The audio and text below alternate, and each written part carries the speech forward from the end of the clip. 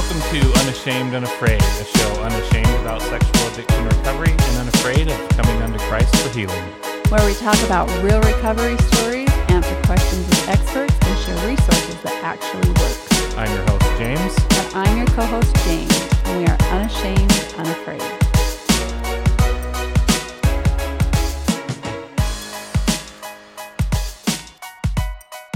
Jane, how's it going? It's going well, James. How are you? I'm doing well. You know, I'm super excited about our next guest. Actually known her since we were kids. We grew up in the same neighborhood. So our guest today is Marni Bown. Amazing individual, dancer, life coach, all the things. What did you like about this episode today? Oh, man. Hope. That's my thing. It's just full of it. Full of hope. Yeah. The word I've got for it, wisdom. Yeah. Like wisdom that was hard fought through just some tough experience. Yeah. So today's episode, Marni talks about what it's like when it doesn't work out and what it was like to go through divorce and to find marriage again. So everybody put on your seatbelts, buckle up, because we're going to hop in the studio here with Marni Bown and then join us in the bonus content with her husband, Mark.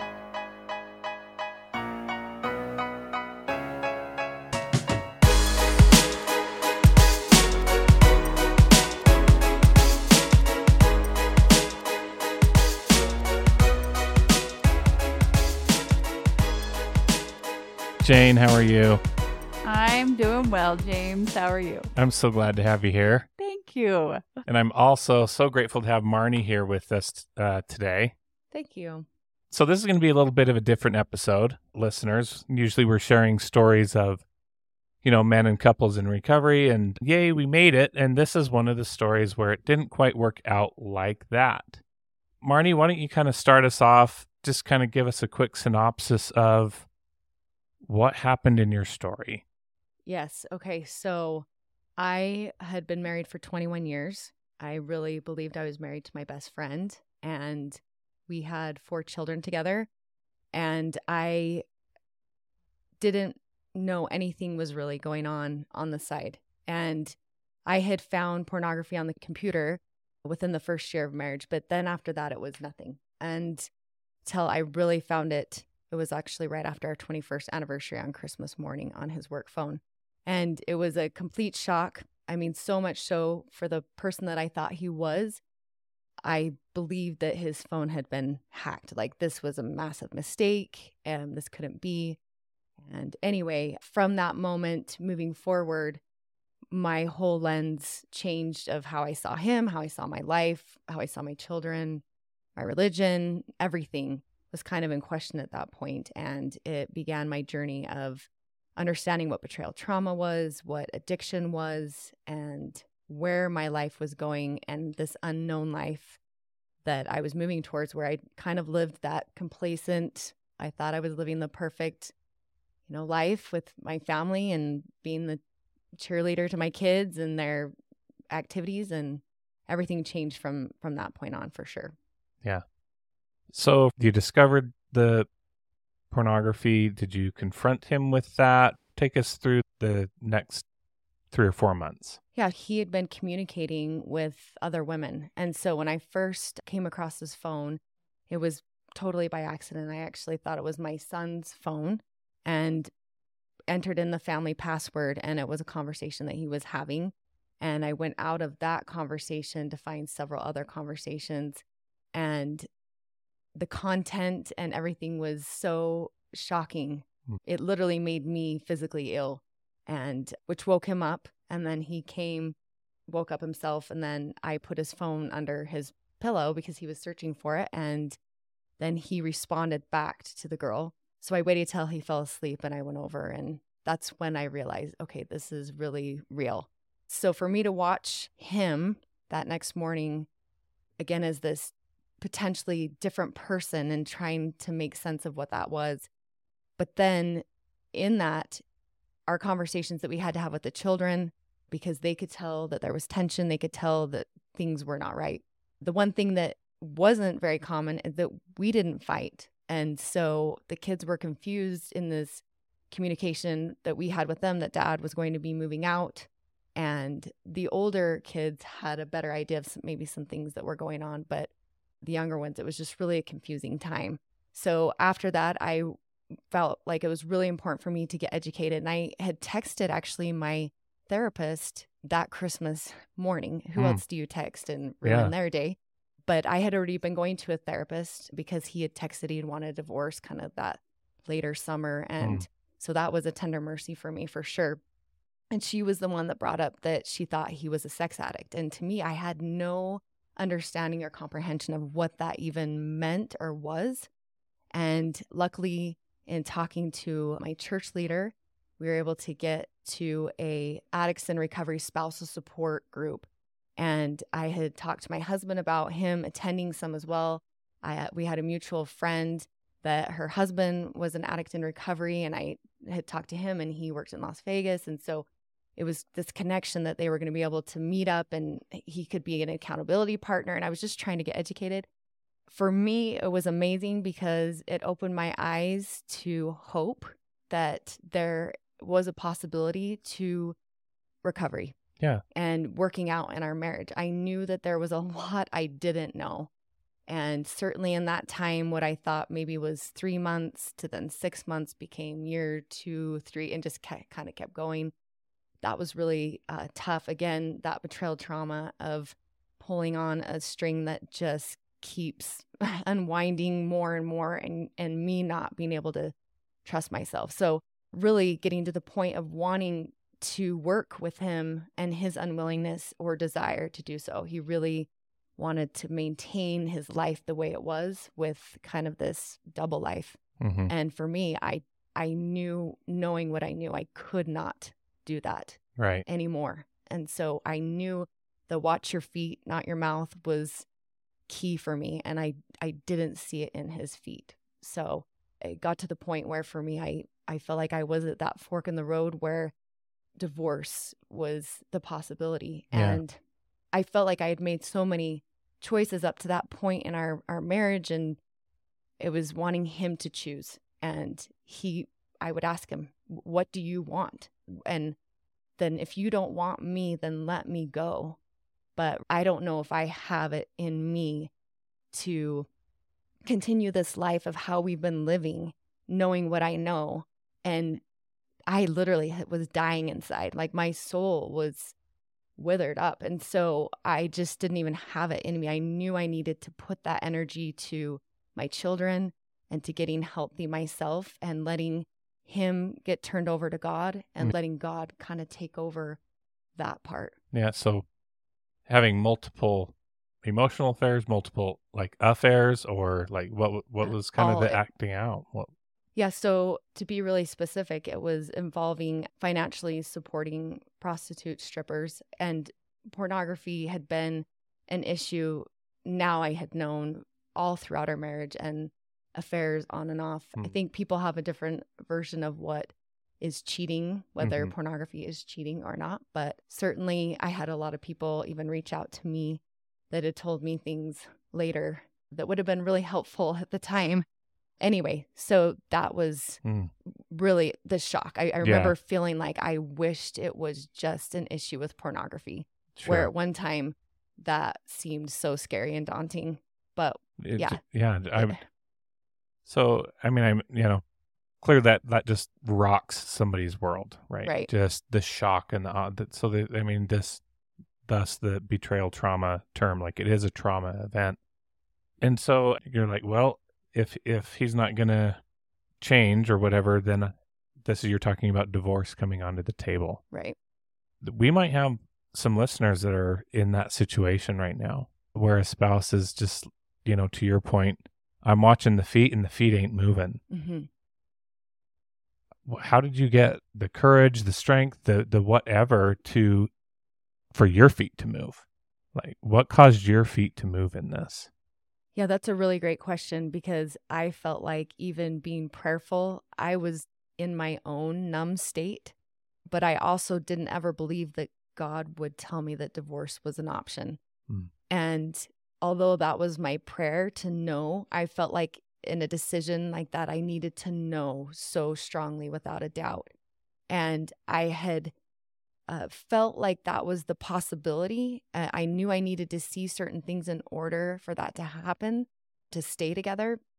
But I also knew that the more I educated myself on divorce and what it looked like and maybe what my options were, and kind of building up something that what I needed to see from him first in order for him to even move back home. And I feel like for clients, that's kind of this fork in the road is like, I already know what to expect. I already know what I get. And I remember feeling that. Like, I can't imagine going and dating in your mid-40s that I'm not going to run into some similar things. And so, you have the financial part, you have the custody part, all these different aspects of divorce. And it's really scary and fearful when you're uneducated in it. I'm fortunate enough that I have my dad and my brother with a legal background that had connections for me. So I was able to understand what my options were early on. But then I also, in being prayerful, once I had made the decision, it really was a moment of seeing my son, that I knew I didn't have these years in me of trying to wait. And that I made that decision. I was going to get a divorce. It was the answer to my prayers came in that all of a sudden these people that I have known for a while were reaching out, like friends from high school in my neighborhood about divorce, where really had they reached out to me even a week earlier, I would not have been in a place to hear what they had to say. And literally it came down to a postcard in the mail about some financial stuff that ended up sealing it for me. But even in that process, I kept doubting myself. Right. I kept thinking there's no way this can be the right route. Yeah. But then it would be reinforced with these solid evidence of reasons why I needed to keep moving in that direction. And it was the right choice for me. Yeah. So is there something that you felt like that you needed to see or not see? Like, how did you, like, what were you waiting to see from him that you were like, okay, if this happened, then I would stay? Or what made you decide, for me, this was enough, and for me, I knew that I needed to go? What were those signs for you personally? What were you looking for? So I was so new in the process. I feel like there are so many people that I work with or know that had this years of kind of working through that recovery or knowing of the acting out, where for me, it was this kind of blind side.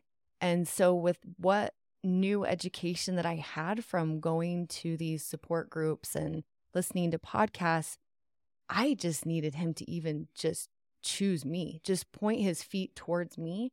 And I couldn't understand how he had known that we knew what had happened, that what he had been choosing, and still, in a way, walk over us crying and leave to go do that again still. And in my mind, I think I thought, well, you're caught, so you're going to stop, right? It's you saw how bad that hurt us, so you're going to change. And he just never did. It was, I think, and I understand as addicts in recovery talk about it too, the relief of kind of the information coming out. And I think there was that for him, but instead of making that as like, I'm so sorry, or man, I want to fight for my family and choose and work hard to make this right. Instead, it was kind of this, okay, this is me. And this is my acceptance now, that I want you to accept me for who I am as that person. And so there was a lot of confusion in me as I felt like this mask that he'd been wearing fell off, and I didn't know who he was. The person that I thought I knew he was, I didn't know anymore. So I got confused in that, yet the way that he still treated me or was to me was not a way to choose or be remorseful or trying, or I want this. And when I would ask him, what do you want? He could not say that he even wanted to be with me. He didn't know. He wanted it to go back to normal, but that it couldn't be normal. Marni, as you're sitting with your husband and he doesn't even know what he wants, do you feel like it took you a little while to gain that courage for yourself to say, okay, I'm making a decision now? Or were you waiting for him because you wanted him to choose you. I absolutely had that time of wanting him to choose me.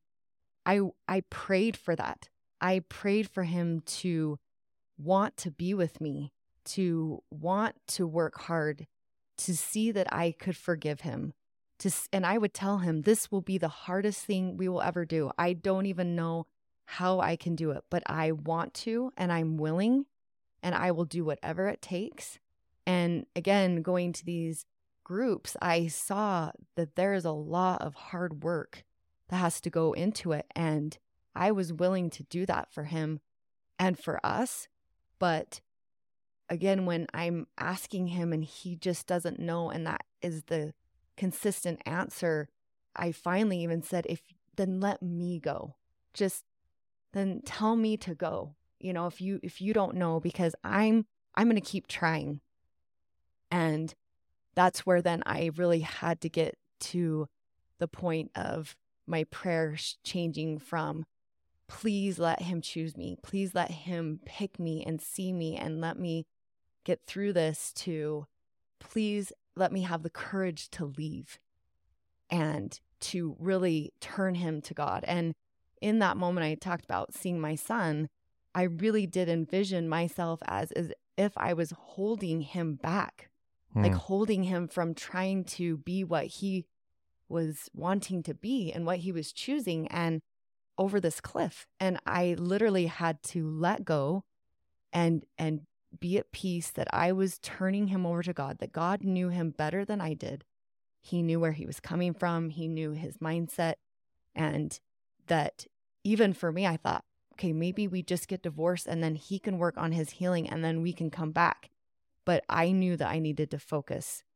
I didn't have any more extra energy at that point to keep fighting for him to just choose me, let alone work hard on himself too. Yeah. I like how that you could see there that you had to give him to God. So have you always been close to God like this? Have you always been able to trust in him? How has God been for you in your life? I've always had a really strong relationship, especially with prayer, to God through prayer, even as a young girl. I would say that throughout my teenage years, even so, but really a massive turning point for me was my mom got diagnosed with ovarian cancer when I was 15. I was the youngest, only girl. And so she died when I was 18. And that was the first time in my life I really came to understand the atonement and God knowing me and all that I had gone through. And I felt so alone and nobody else could understand. And that really created a strong foundation for me, where fast forward, 20 plus years, and now it's someone else's free agency, that I'm in this same kind of situation, and knowing that God knew me and knew what I was going through. And especially I needed to know that for my children, that he knew what they needed, because I felt so thin in what I could give, and everybody was having their moments and the grief cycle. But I always knew that God knew me. So let's say we have a listener here who is like, okay, I would like to turn the corner. I think it's time to go. And they just don't know what to do next. What tips can you give them? What advice would you give them right here? Like at this crossroads that you referenced, like, I have no clue what to do. I don't know what education to get. Yeah, that's the scary part. I feel like the divorce often, and I refer to this as kind of that you're at the edge of this dock and you feel like divorce is kind of this dead end, but really it's getting you to jump in the water. But part of that is educating yourself on things. And just like anything in this whole recovery process, it's getting yourself with support from people. And I think we get scared to ask for help. Sometimes the healing journey can be very alone, because we don't want to feel needy. We don't want to feel like inadequate, or that we just don't want to burden other people. But I felt like, again, I had the luxury of having access to legal advice. But that's one thing I encourage is, once you can understand what your options are, it helps. And it is weighing out these options because divorce is not easy. Right. Staying and leaving are both hard choices. The thing that's hard about divorce and going that direction is you're going in a place that's unknown. When you stay, you have an idea of maybe what to expect, and there's kind of that comfort in there. And a lot of times I will even ask my clients, would you date the person that you're married to right now? And most often, well, I would say every time, it's no. But the idea of doing that again, or being a single mom, or all those things are really scary. And I'm even embarrassed of my own perceptions of what divorce was and a single mom. And so it's kind of stripping those things away and getting in touch. There are so many groups and people around that have experienced divorce that are familiar. And so it's really getting and educating yourself now in that avenue. You've really been diving into this recovery world, put that same emphasis and energy into then this new life and divorce and what that looks like for you and the unknown that's to come. What are some of your stigmas about divorce and being the single mom that, you kind of had then that you came to realize were like, oh, that was kind of bull? What would dispel a couple myths for us? Yeah, for me, I would say that I thought it was, there's always two in this story, or what did he do, or what did she do, or what do they not do, or that single mom must be so unorganized or unable to really be present with her children. And there are certainly aspects, because you are pulled in so many directions, that is real. But I almost get emotional because I know how hard these single moms are working to make everything work. Now they are the mom and dad, and in a lot of ways. But I also know that there are men that get to have an opportunity to be a better dad than they ever had when they were married. And so there are benefits that can come from it, and that some children can get the best version of their mom and dad. They just aren't together. And yeah, I didn't understand the community that's involved. There's a lot of hard stories behind divorce that people have, and just the whole dating thing is its own animal and super interesting as well. Did religion play into any of the stigma around divorce for you? It didn't for me. I did have a reflection of people that I did know that were single moms, and I applauded and valued and empathized with them more, that I knew how hard it was to get their kids and go to church and be there by themselves. And my son, that was the youngest, he was 8 years old at the time, got asked to sing in our church choir, and it was about families. And I just remember thinking, this is so hard for me to have to explain to him, but I still stood back and felt like all these concepts still apply to me and to my family. Absolutely. That divorce does not separate that for me. And I have felt really like it's been a blessing that the way that church has correlated for me in divorce and being single has not been difficult. I know that we are all broken. I know we are all facing problems that, how we talk about church as a hospital. And just because I'm there by myself with my children doesn't make me any different than other people's struggles that maybe people don't know about, but that everybody really does have.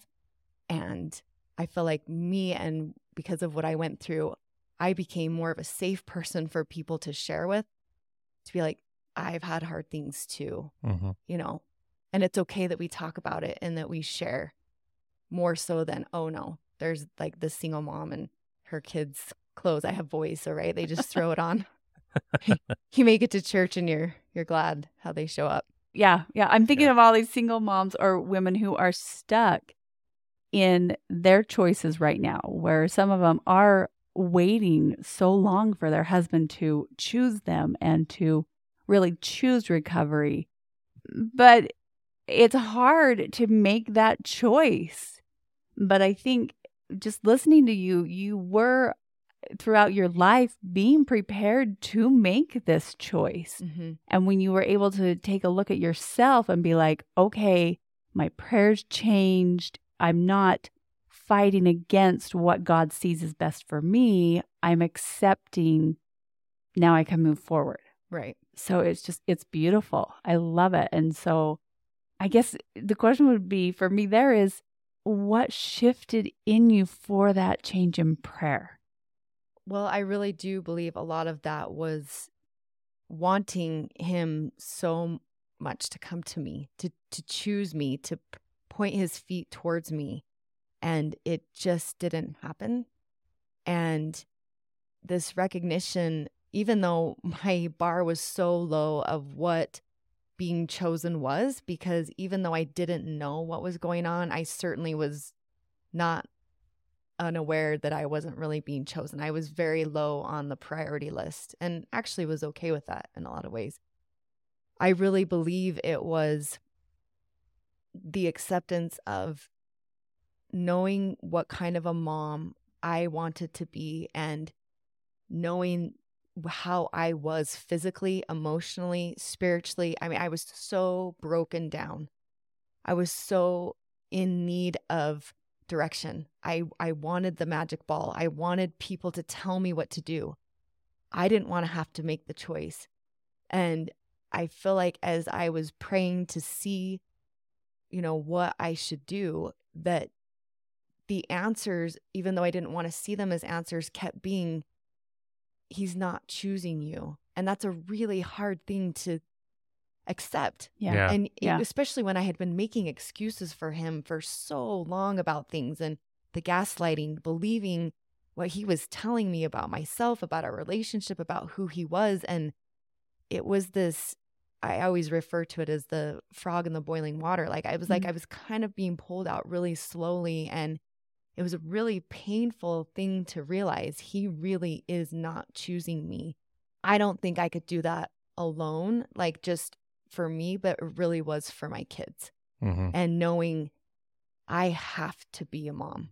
Like I've got to get healthy. I can't keep living in this negative. I won't make it. I Yeah. will not make it out. And really, again, that recognition of God and his role in our life.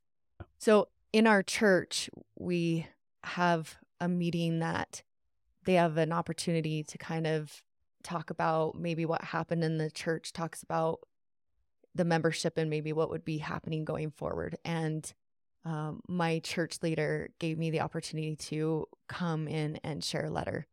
And I was really, really prayerful in that process. I knew that there was a lot of information that I had, most that I didn't think he would also share, but I didn't want to be the one to be a reason why they had decided one thing or the other.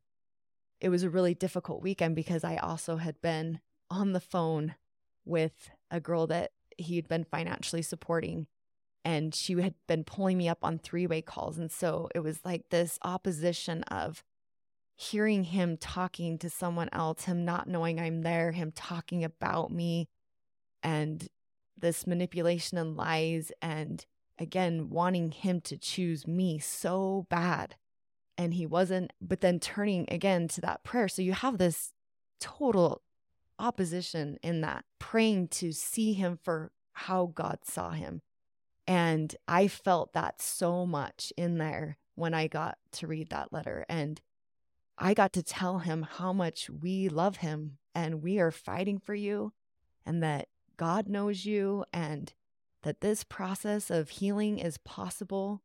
And I, not knowing the outcome at that point, but I felt that so strongly. And I believe that that was really a turning point for me to realize that God was so much more aware of him than I could ever be. He couldn't see me. He couldn't see us. And so that was the turning it over to God. I kind of my mom being sick with cancer. I knew there was nothing I could do as I was watching her die slowly.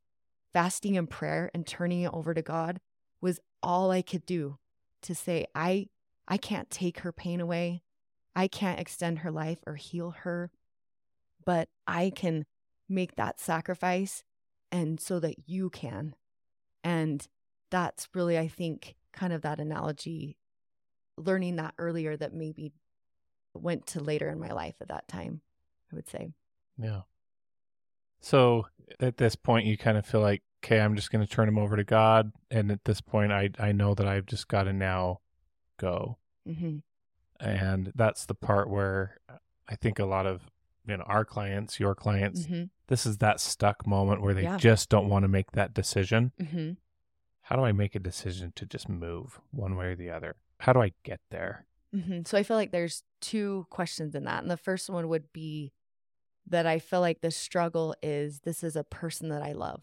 Right. And I have seen them at their best. Right. I have seen them when they're doing well and in good spaces and as a father or mother, whatever these roles that they hold. And also as the church or society talking about how we, families and to keep them together and for better or worse. And that is also built in that at what point is worse that you let someone go. Like, I mean, when you make that promise in a marriage, you're willing to commit no matter what. And so I would say that that's a portion of why people continue to accept. And again, they've been in situations, or even I was, where it was a very abusive patterns that I had been in for so long, it becomes your normal. And I'm sure you've met with clients too, where you are looking at them like, this is such a bad situation, and wanting to help them see there's other options, and they can't. They are in it, and it is this slow process of removing them and letting them see. And as they separate, and there is this knitting, and tie that you have in a relationship, and emotionally, even that when you have your person, but then when you realize that person doesn't really have your back or isn't really your person, it's hurtful, but they're still your person, and you still have a family, you still have children. What steps could they take to maybe just get out just a little bit to get a taste of, oh, maybe this isn't so great? What are your thoughts, or what did you do to start to get a sense of, wait a minute, this isn't the best situation? So you got education. You said you started to go to a support group. Right. But I would say the separation, even though he traveled a lot and was gone quite a bit, the home felt really toxic. Okay. And I always felt that was me because I'm there and with the kids. But when he actually had moved out and was removed, it was like this dark cloud left. And I started gaining more confidence and seeing things clearer. And that helped me. Again, it was a very painful process. Sure. Because these are truths that are really hard to hear and really hard to see and to feel. Especially, I mean, when you're feeling those and you're so numb, like, they're deep. So I would say separation and boundaries. I had no idea anything about boundaries until having gone through the process of the separation and divorce, and then being educated on the abuse and realizing DARVO, and that's our communication. And for those that don't know, DARVO is the deny, attack, reverse, victim, offender. And so I started recognizing those patterns of how he would communicate, that I would try to express concern, and then it would be how it was my fault all of a sudden, and how I'm not doing this, and then all of a sudden as if I'm this terrible person for asking for help. And so those little pieces of education also helped me start to see, okay, this is not good. These things need to change. These things need to be different. And it kind of started creating a list for me of how I wanted to see his feet, even pointing towards me. But even that earlier question you were talking about, I would say that with clients, it is so personal, people's timeline. And there are clients that have felt like they needed to stay, even when it's been so really bad. Yeah. And knowing, and then it even really does end in divorce, and them questioning why. Why was it that I was asked to stay? And I support that space for them, and really try to reiterate that for them, that your journey is different and it's independent. And unless you really do have that strong conviction or inspiration that it is time to go, if you're still kind of in that middle space, Like you really have to get there on your own. Yeah. And Well, because we've had plenty of guests that got that strong impression. Yeah, I guess I need to stay, mhm. and it worked. Like Yeah. the spouse changed. He would turn around and he finally would choose. I mean, Chris and Autumn are a great example of that, right? Yeah. So you're right. It's just that is super personal for everybody. And it's giving them permission to let it be personal. Yeah. Because I think that the outside world of everybody wants to give a lot of opinions. And I think that's hard when you're trying to find support from people, or especially family. Then they kind of develop their opinions. And then if you choose to say they're less supportive, and so it kind of isolates them, and then they don't want to share, which is kind of tricky. But it is letting them know that where you are at and what you choose. And as a life coach, that's where I get to be your advocate and support you where you're at and listen to you, because other people are going to give their opinions. I mean, I remember people telling me, not really having all the information. Oh, you have to stay there. Divorce is never an option. Like that's absolutely, I come from a divorced family and you can't, you know, and believing you are so desperate to get help, again, the magic ball, you know, to like give the answers. And so you really do weigh heavily other people's opinions. But when you're in that space to really trust your own judgment until you really know. And I'm sure you've had this experience too, where as they're communicating to you, you can see how the answers are coming to them, of where they are pointing to them, or where it is maybe a time to go. But without them coming to that own recognition on their own, it's just not as powerful. They just... Well, and it's not our job to tell them where to go. Right. It's not our job. So right. all we can do is present the paths and the options for them and let them, you know, give them. And that's why I'm asking you is like, well, what could be some steps I could take to test the water of, do I know that it's time to go? Do I know that it's time to stay?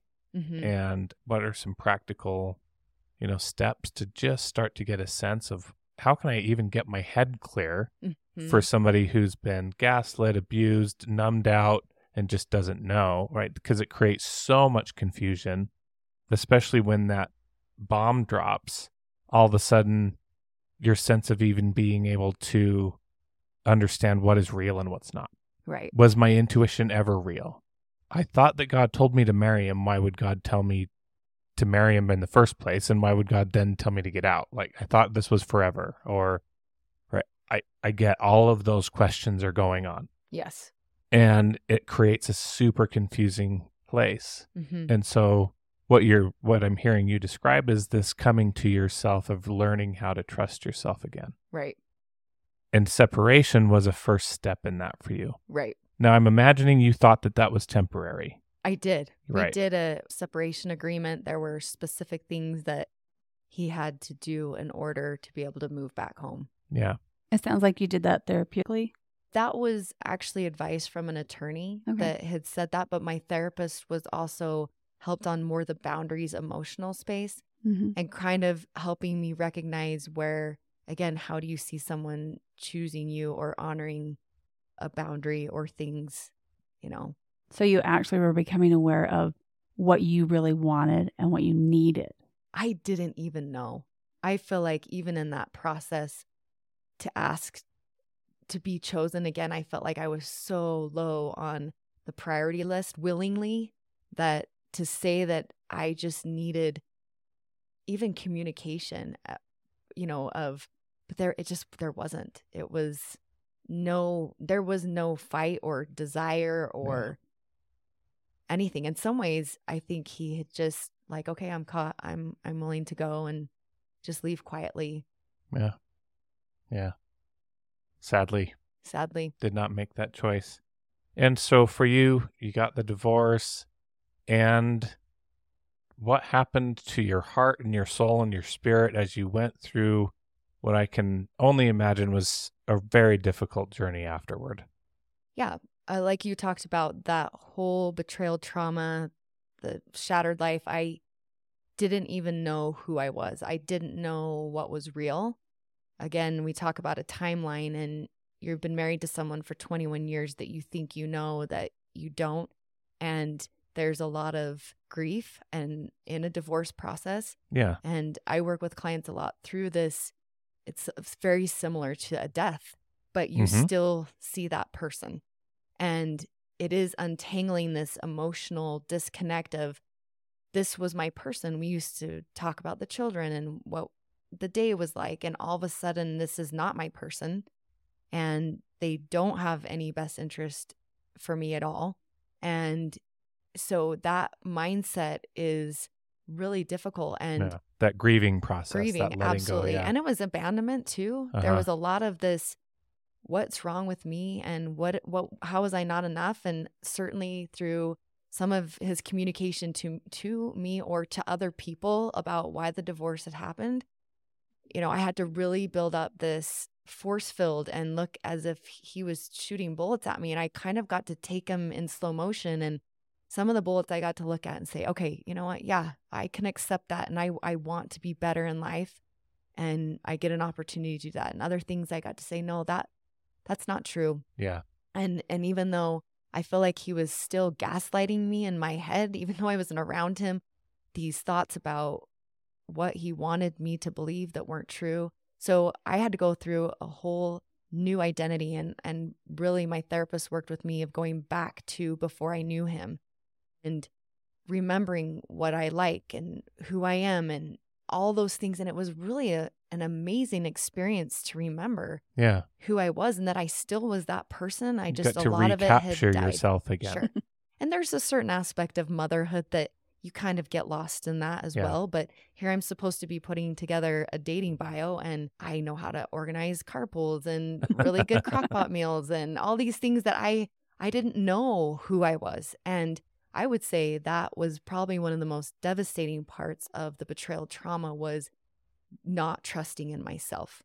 Even more so than not knowing what our life looked like or what was really true, because I really did get to the point where I got to accept that my truth of me being a mom and who I was all true. So despite not knowing what he was doing or what that was, that what I knew to be true in those experiences were true for me. Yeah.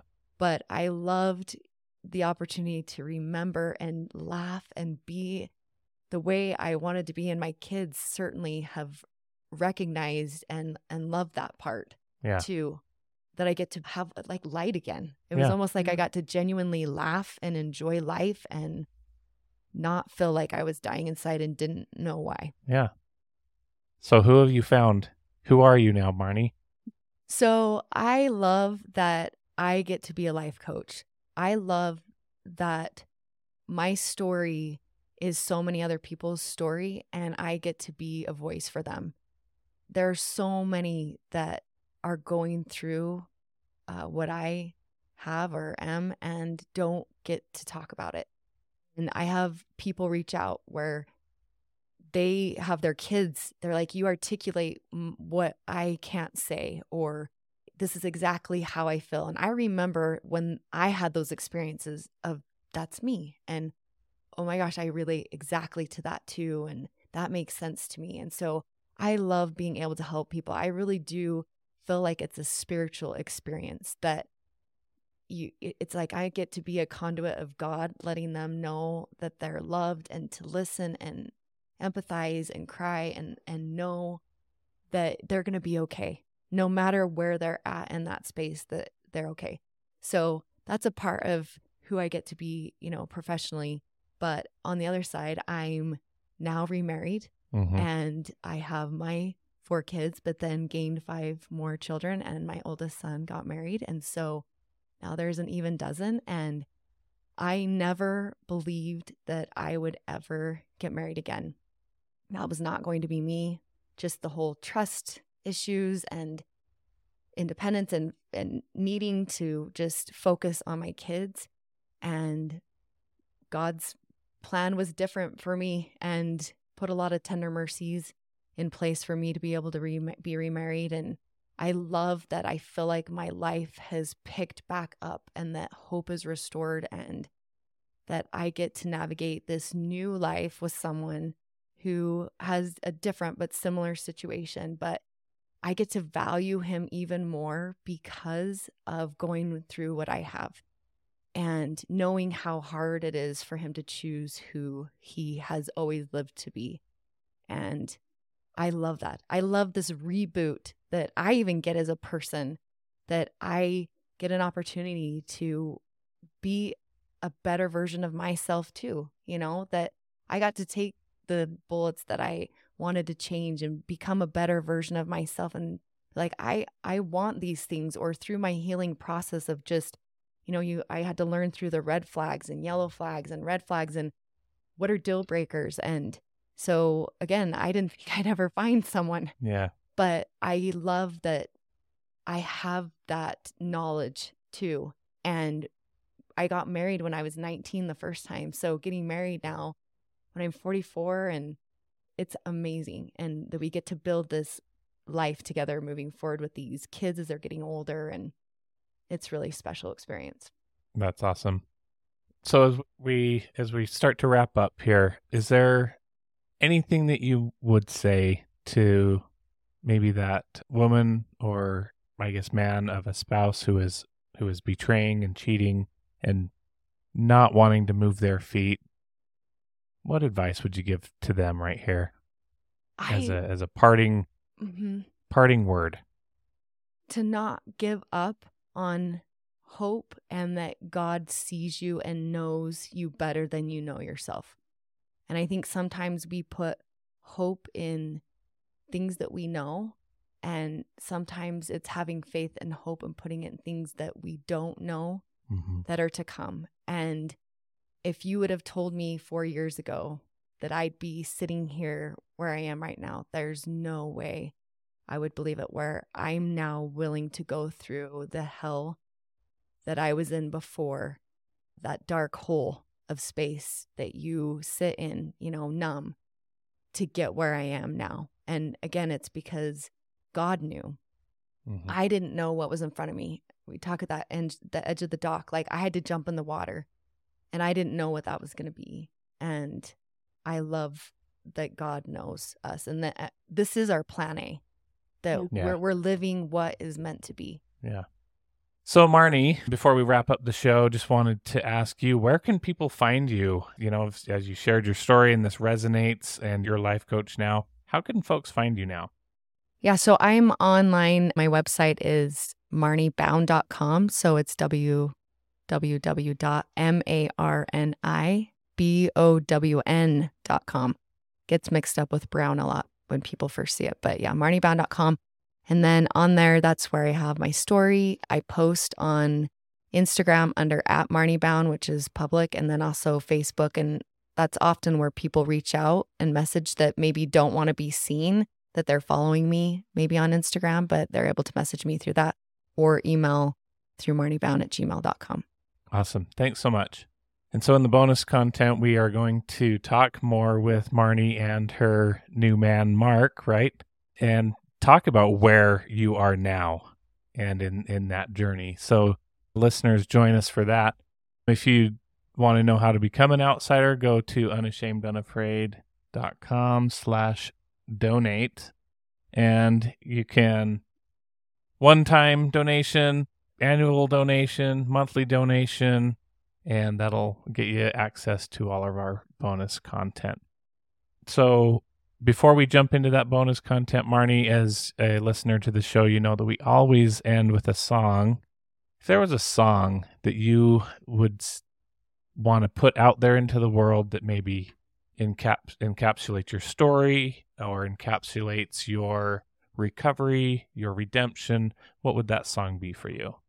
Yeah, so for me, I know you guys are big on gospel music. And so We're big on all music. Yes. We like all the music. Yeah. The Wide Awake by Katy Perry for me, I love, just because I felt like that was me just getting dropped out of the sky, hitting the concrete, and, but powerful. But I really do love this Broken and Beautiful by Callie Reed. And surprisingly, the song came out way early, like when it would have been really beneficial to me. But I just recently heard her speak, and she played her video, and I was so impressed. I was weeping because she makes reference to the kintsugi, which is the special technique that they have with the broken pottery, and they use the gold lacquer to reattach all the pieces together to make it so that it's whole. But she, in one part, takes a vase, and she throws it to the ground and it is shattered. And then she gets down on her knees. And to me, that was me and how I saw my life in that first big D-Day and not knowing how the pieces would get all put back together. And so I actually love this song even more now because I feel like I am a different, refined person that's still the same. It's still me, but healed, different, whole version of myself, just like with all the gold lining in it as well. With all the gold lining. Yep. So that would be my song. Yeah. Awesome. Thanks so much. Again, thank you for listening. Please follow us on all of our social media at Unashamed Unafraid. Rate us on iTunes, 5 stars, please. That is how the world will find us and how we populate in search bars. So again, please become an outsider as well. Help us with this movement and get the word out there so that people can continue to hear about the amazing stories like Marni's here today. And so with that, we will leave you with Broken and Beautiful by Callie Reed.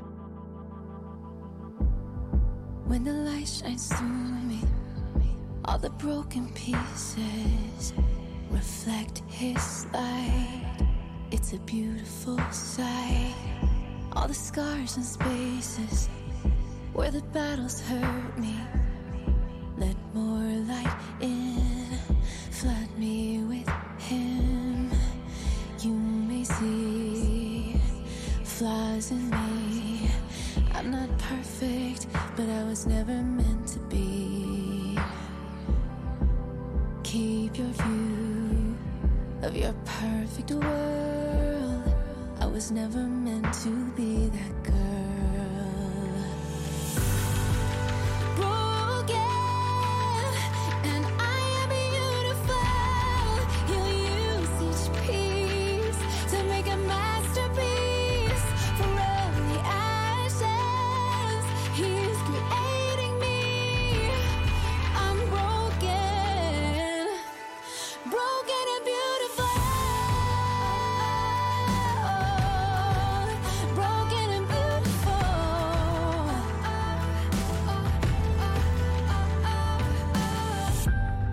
Every shade and color all fit together. Each break designed with me in mind. Every brilliant facet tells a different story. In every broken dream, his love is seen. Keep your view of your perfect world. I was never meant to be that girl.